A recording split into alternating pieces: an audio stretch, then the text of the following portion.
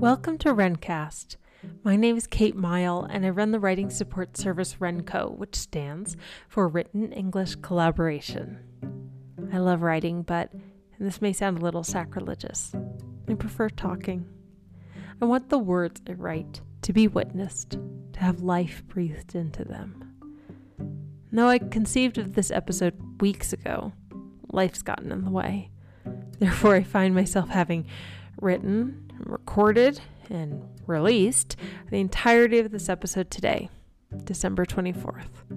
I hope, therefore, that you're not terribly surprised or shocked that I've written some thoughts about family Christmases, all while largely being away from my family for all of Christmas Eve, abandoning my children to a marathon of The Nutcracker and the Snowman, Home Alone 2, and now maybe episodes of Pink Panther on YouTube. You'll forgive me also, I hope, for the cacophony of church bells, firecrackers, and over-sugared children in the background as I recorded. However imperfect or hasty this episode is, it is just as it should be, which is to say my best, and shared with you in hopes that its honesty may resonate. The episode is called Best of Times, etc. Here goes.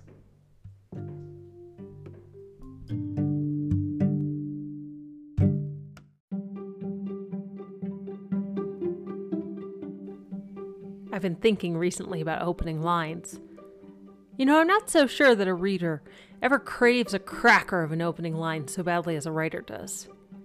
Sure, when as a reader you come across those lines about happy and unhappy families, or truths universally acknowledged, or times at their best and their worst, it's a thrill, a surprise, and an amuse-bouche presented to you before you've even been seated. But plenty of times as readers, we're happy enough with breadsticks and over-iced glasses of tap water.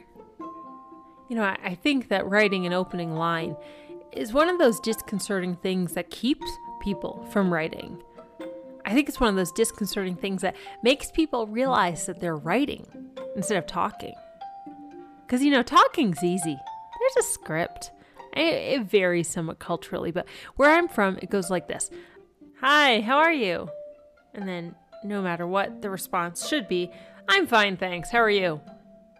If you've ever read anything written by a child under the age of 10, whether it's a thank you note or a letter to Santa or a petition to parents to buy, eat, or do anything, you'll see it nearly always starts with, Hi, how are you? I'm fine. And then on with the request for a puppy or whatever. But sometime after about 10 or so, you start to realize that you actually can't start every letter or email or essay or Craigslist listing for your old snowblower with, Hi, how are you? I'm fine. And without that line, you start to realize you're not talking. You're writing. And with that realization, the process of creating the opening lines changes. The body and mind's reflexive state seems to sense that writing yields vulnerability. And so some unseen chemistry occurs as the first words emerge and coagulate as if to protect you from bleeding out your thoughts. Marley was dead to begin with. Boy, that's a cracker line. And when I read an opening line like that, I can't help but think that the writer, they've somehow transcended their own humanity. They somehow managed to change that chemistry, to train themselves to stay alive, aliver perhaps, as they bleed like some superpower endowed hemophiliac. Which of course brings me to Christmas. And it's a truth universally acknowledged that a person in possession of children must be in want of the perfect Christmas. No? Alright, I didn't say it's a universal truth they can pull off the perfect Christmas, but rather the universal truth is in the wanting of that perfect Christmas. Of course, just as in Jane Austen's time, there are no such things as universal truths, and that's why Austen puts this line in proximity to Mrs. Bennet, an unreliable narrator if there ever was one. Of course, not everyone celebrates Christmas. Of course, for some, it's a fairly routine course of drama-free decorating and cooking the holiday staples, and of course, there are many who experience holiday joy and stress with and without children. But for many out there, The fantasy of constructing the perfect Christmas, or Hanukkah, or Thanksgiving. Let's throw in Halloween weddings and funerals. It's about as compelling as crafting a cracker opening line for a writer. And of course, about as paralyzing and stressful as well. There are, of course, nuances to each family fantasy. There are the all-white light families and the colorful light families. There are the steady light families and the twinkle light families. But I'd say overall there are strong commonalities within most perfect family holiday, air quote, fantasies reside. To start, there's this richness of sensation. From warmth and touching to creams and spices, there's a contrast between darkness and light, inside and outside, touching on every part of the spectrum, from shadow to glowing to sparkling to reflection. Music and laughter, the most cliched words to write, but universally beloved sounds to enjoy, are meant to supplant all talk radio and TV and news, displaced marital and sibling bickering alike, as joy and connection unify all. That's a goddamn compelling fantasy, and I don't reject a jot of it. Really, I don't. I want all those things, especially the music and laughter, and some semblance of relaxation, as my husband, kids, menagerie, and I enjoy family time. Of course, here's the thing. How do you make a fantasy come true while still managing to maintain the fantasy or enjoy some piece of it? I'm starting to think it's not possible. At least that's how I'm operating now, on the assumption it's not possible. I definitely should have come to this conclusion long ago. Growing up, Christmas was very much a work day for both my parents, especially my dad. For most of my childhood, my dad was an Episcopalian priest, and he was never more on duty at work than Christmas and Easter. And that meant, of course, my mother was pulling double duty back at home. An excellent cook and florist, my mother could set a table worthy of Martha Stewart. What's more, like Miss Stewart, my mother had a collection of thoughtfully procured and sensibly stored seasonal items that would emerge on the eves of each holiday. Porcelain bunnies and beeswax candles, glass eggs, gourds, garlands, baubles, and so on. She had her trove of traditional recipes for any given time of year, gazpacho and chilled buttermilk peach soup and corn pancakes in the summer, and warming root soups and nutty pies and latkes in the autumn, followed by mincemeat pies and spicy gingerbreads and oysters and stews all winter long. Yet every year she delighted also in injecting new recipes, hazelnut flour and vodka in the pie crust, creams made vegan by cashew purees, and the addition of miso or tahini and basically any savory sauce. And so my mother made holidays for us that was a magical mixture of tradition and experimentation. And so I remember very well many, many sensory aspects of even my earliest holidays at home. From the dishes we ate, to the fragrance of the fresh trees we decorated, to the warm smell of beeswax tapers, and the music. Often the same CDs year after year. The Bells of Dublin by the Chieftains, harp music by Patrick Ball, and then the Chapel of King's College, Cambridge, singing the lessons and carols on Christmas Day itself. It wasn't quite Martha Stewart or Richard Curtis levels of Christmas fantasy, but they were consistently magical in my family growing up, at least for me as the kid. That being said, I do also remember a bitterness at the edges of Christmas, especially when it was time for the tree to be taken down. Boy, oh boy, my mom hated repacking the ornaments and putting the lights back in their boxes and rearranging the garage to absorb the boxes for another year and vacuuming the needles out of every crevice once the tree had been removed, because for the most part she was doing it alone. And these tasks, of course, aren't inherently joyful. And, of course, her resentful mood that my dad didn't help more willingly made it all the more unappealing for anyone to partake in, even though I now understand her perspective in a way I didn't at the time. Meanwhile, my dad had direct most of his Christmas energy at work and returned home likely just wanting a rest from it all. But again, as I understand better now myself, home is rarely a space of rest for parents, whether they stay at home or work outside the home. And so, the all too inevitable clash of Yuletide exhaustion and disconnection rumbled throughout the season, fraying the edges of the fantasy, and that I remember also. How fitting then, perhaps, that our family's favorite Christmas movie, which I enjoyed with my own children again last night, was National Lampoon's Christmas Vacation. Oh man, how desperate is Clark W. Griswold to create the perfect holiday for his family? And as you watch, you just have to ask yourself, how much sanity is he willing to sacrifice and humiliation to endure in the pursuit of that fantasy? And how many times did his house almost catch on fire? To me, Clark, played by Chevy Chase, is the American version of Basil Fawlty. Maybe with a slightly longer fuse, but the explosion is no less epic when things inevitably don't go his way. So, let me be clear. I'm no Clark Griswold or Martha Stewart. I'm not all in. But I'm not all out either. I'm not Scrooge. I'm not Buddy's dad and Elf. But the thing is, all these Christmas stories, and yes, I include Martha Stewart as a story, all these Christmas stories work best when you've got someone who's all in or all out. And like most stories, it's hard not to bring the archetypes and mannerisms of stories over into your real life.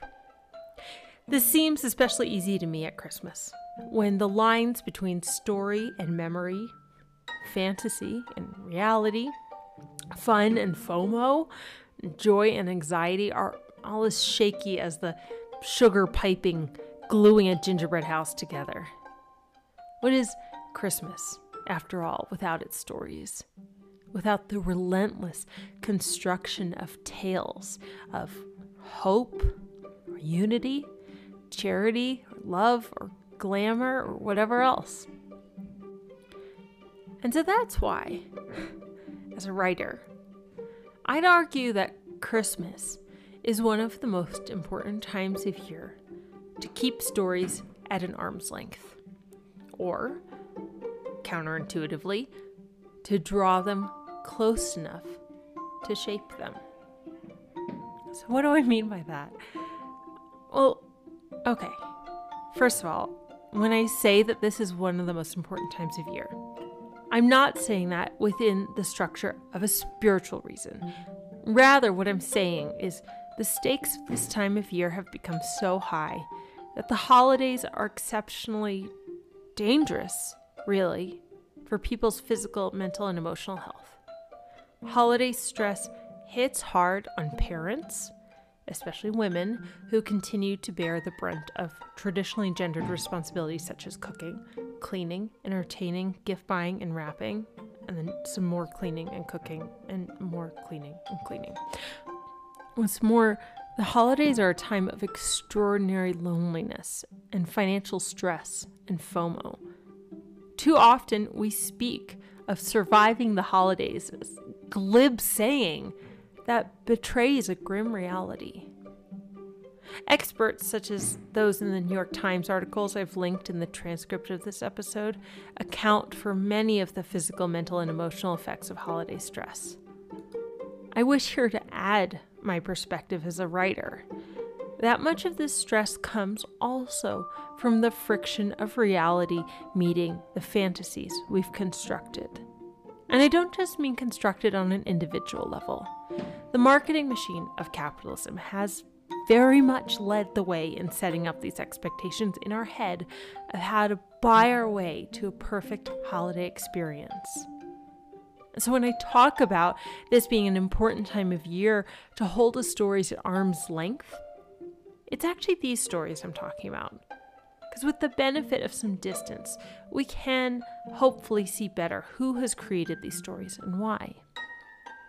And this is also why I have taken to actively reshaping my story about the family holiday experience. Because if I let Pinterest and Amazon shape the story, I will do nothing every December but stress myself into craft failures, which will lead to heavy drinking, which will lead to reckless online purchases of the items I just tried to make myself. Bad habits lead to you, as Ed Sheeran tells us. Preach it, brother. Okay, back to reshaping the story. And just to be clear, I did.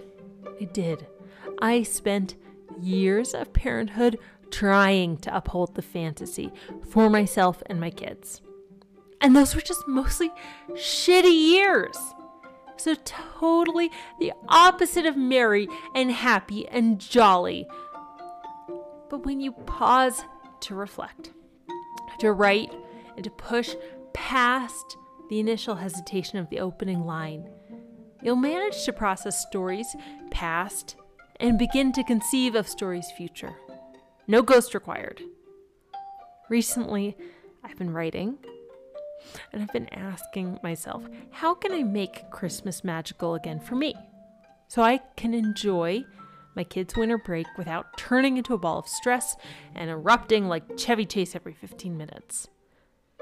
And so through this process of writing and dictating to my notes app as I drive and run errands, I've begun to identify a new configuration of Christmas for this year, beginning by asking myself what elements of the fantasy are actually possible and appealing. And it turns out the absolute easiest ones, for me at least, are the creams and spices I mentioned earlier. I love to cook. Pretty goddamn good at it too. And that part's just easy and definitely satisfying. I'm gonna post a link to a gingerbread situation that I made. Oh, it was so good. Lights are pretty easy too. Having moved from northern New England to central Mexico, I am still kind of dazzled to have sunlight past 3:30 p.m. in the depths of midwinter. But this year, we procured 5 shiny Christmas piñatas and strung them up in our front yard on sturdy lengths of tinsel, reinforced by meters and meters of fairy lights. And it's just the best. It's the best. I flippin' love seeing their colorful tassels dance in the breeze, and the shiny cones reflect back all light, whether it's from the sun or the moon or the twinkles. It's the best. And as my reflection process continued, I came to realize that the very hardest elements of the fantasy to make real for me are the music and laughter. And, of course, those are the things I crave most of all. But here's the truth. My kids are going to fight about anything, anywhere, any time of year. But the main reason we're not going to have a quiet Christmas... Oh my gosh. Right, okay. The main reason we're not going to have the quiet Christmas of my childhood, I'm literally realizing this in real time as I write this. I'm literally figuring this out right now. It's because I was an only child. Of course there's no sibling bickering. And even though my parents fought a bit around the holidays, for the most part my dad was at work. We definitely didn't fight in the hours we spent at church, so that's why I want this quiet Christmas.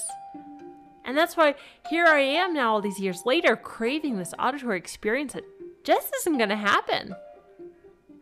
But it's a realization like this that, in my experience, only comes when examining the story and literally rewriting it. All right. Wow. Okay, so hours at home of music and harmony, they gotta come off the list. It's not to say they go away altogether, but I need to seek the sensation in the other way. Huh. It's kind of the same thing with decorations, now I think of it. I left behind my collection of ornaments when we left Maine, not realizing we'd be staying away for more than one Christmas. And on one hand, I definitely miss certain ornaments. They're like beloved relatives you see only at the holidays before packing them up and they go away again. But for these few years we're in Mexico, our tree simply won't look the same. And it's kind of lovely. There's no big sort through storage bins in the cold garage and disappointment of discovering a box that got dropped mid-year and all its contents are in shards, and there's no hunt for the Christmas bunt pan. There are no lights to untangle. And we got our tree this year just a couple days ago for $5. It's a little Norfolk pine in a pot. And I put on it a box of $2 baubles from Walmart strung on pieces of yarn. No lights on the tree because they're outside of the piñatas, but I've never not been stressed putting up or taking down a Christmas tree. I freaking love it. It turns out I experienced more joy from the relaxation of this holiday than any collection of trinkets, no matter how dear I'd amassed. And so with this minimally decorated home, that sounds less like the chapel of King's College, Cambridge on Christmas morning and more like a scene from the Gremlins. I'm left to wonder how I can satisfy those sensations for Christmas that I'm craving. And some of my solutions may surprise you. So let me tell you what I do to get a hit of Christmas. 3 things, each more embarrassing than the last. Number 1, I'm visiting a lot of public spaces these days. Spaces decorated by municipal authorities that are big, maximalist displays that I'm not responsible for hanging or storing. Sometimes I don't even need to plan on visiting them. I just get a hit as I drive home on my way back from errands. And number 2, I'm watching a lot of Christmas movies this year. My God, Catherine O'Hara, aka Kevin's mom, aka set decorator Eve Colley, knows how to decorate a home for Christmas. And so does everyone in Love Actually. Not to mention Bridget's mom in Bridget Jones' Diary, and of course the Griswolds. I mean, who am I to compete? Why even try? Did you know that Emmys were won for Christmas decorations on the West Wing? I did, and that's why I watch season 2, episode 10, named Noel, every year, and why I rewatch Christmas episodes from Friends and 30 Rock and Community and ER, and basically any NBC show from the 90s and early 2000s, because those shows know how to make you feel like Christmas without having to vacuum up all the damn needles twice a day. Yeah. And number 3, by far the most embarrassing, I've taken to going to the mall. I know what I said earlier about the marketing machine of capitalism, but hey, I'm making it work for me. There are some flippin' glorious displays in the malls near me. I can enjoy the preposterously large branded photo op tree with its enormous baubles and fake presents. Like I said, an amuse-bouche at the start of a fabulous dinner is amazing, but breadsticks and water, or a peppermint mocha from a mall Starbucks, sometimes it does the trick. Look, it's so easy to be a kid at Christmas. It's as simple as writing a letter to Santa. Dear Santa Claus, hi, it's me, Kate. How are you? I'm fine. What I want for Christmas is, and all that stuff. But as a grown-up, when you're helping your kid write the letter that you're gonna receive, and then what the fuck do you do with it? How do you begin? How do you not just seize up with stress or lay down your credit card to feel like you're actually doing something to make this a good Christmas? Look, I admire the folks who can make a cracker of a Christmas. My hat goes off to Martha Stewart and the Hollywood set decorators, just as I admire those writers who will be remembered for their first lines. Vonnegut had some good ones, and you can't forget Shakespeare, but if we all waited to write the perfect first line, most of us would never write anything. And writing is too important, a process to let stress stop us at line 0. It's the same thing for Christmas. That family time, that infusion of sensation, that annual revisitation of elves and ghosts and other fantastic creatures, it's too important a ritual to be sunk by stress. And I think the way out of a toxic narrative is the active creation of a new one. I don't think we honor great last lines in literature as much as the opening lines, and probably it's because not all of us made it to the end. but also just seems easier to release a reader than to capture one. However, that's not always been my experience. If you listen through this podcast, you'll encounter many an episode that ends with an expression of regret that I don't have a better ending. One thing I will say for Christmas, however, is that at least where I'm from, there's a pretty firm ending to the holiday. And that's the day when municipal authorities pick up the trees left at the roadside. This free alternative to hauling your tree to the dump and paying a fee seems like a better motivator to remove lights and repack ornaments and vacuum up needles than anything else I've seen. Fantasies, you see, and in reality. One of my favorite last lines in literature is from the end of Sir Walter Scott's novel, Waverley. You've probably never read the book, and if you did, I doubt you made it to this line, since the novel is so dense with not particularly good historical romance, but I took a course on it in college and was therefore forcibly compelled to read the whole thing. And towards the end, actually not exactly the last line, not even the last page, but something like the second to last, all the characters have gathered together, seeing each other for the first time in ages, and reminiscing about all their old adventures. And they tell to each other the story that we've just read in the preceding hundreds of pages, and in the retelling the story has shifted somewhat, but they don't seem to have mind. So happy are they to be basking together in their shared memories. That is, until the author interjects with the line I alluded to. Men must, however, eat. Which is to say, at the end of the story, even at the end of the memory, is the reality of your body and its needs. You may have just adventured and romanced your way through the Scottish Highlands and survived a war and lived to tell the tale, but ultimately, you're human. And so the story, the talking pauses, and the book ends. Stories and writing don't solve everything. They can help or hurt a holiday.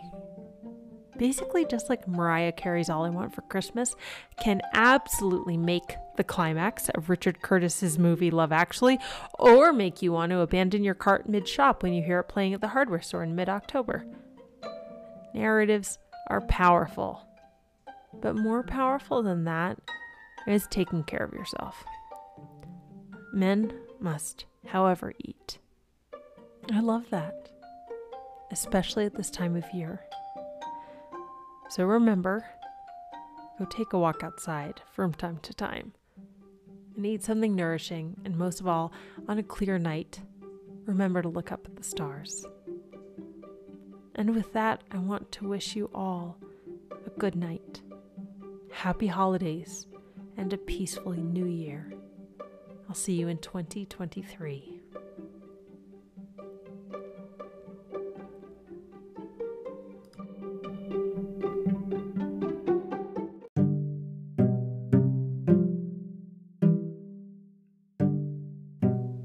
Thank you for listening to Wrencast. Please subscribe and spread the word about our little show. By the way, a transcript of this and every episode lives at rencowriting.com/podcast. If you would like help becoming more confident in yourself and your writing, head over to rencowriting.com. I can help with personal, professional, and creative projects, as well as admissions and application essays. I'll be there if you want another chair pulled up to your writing desk.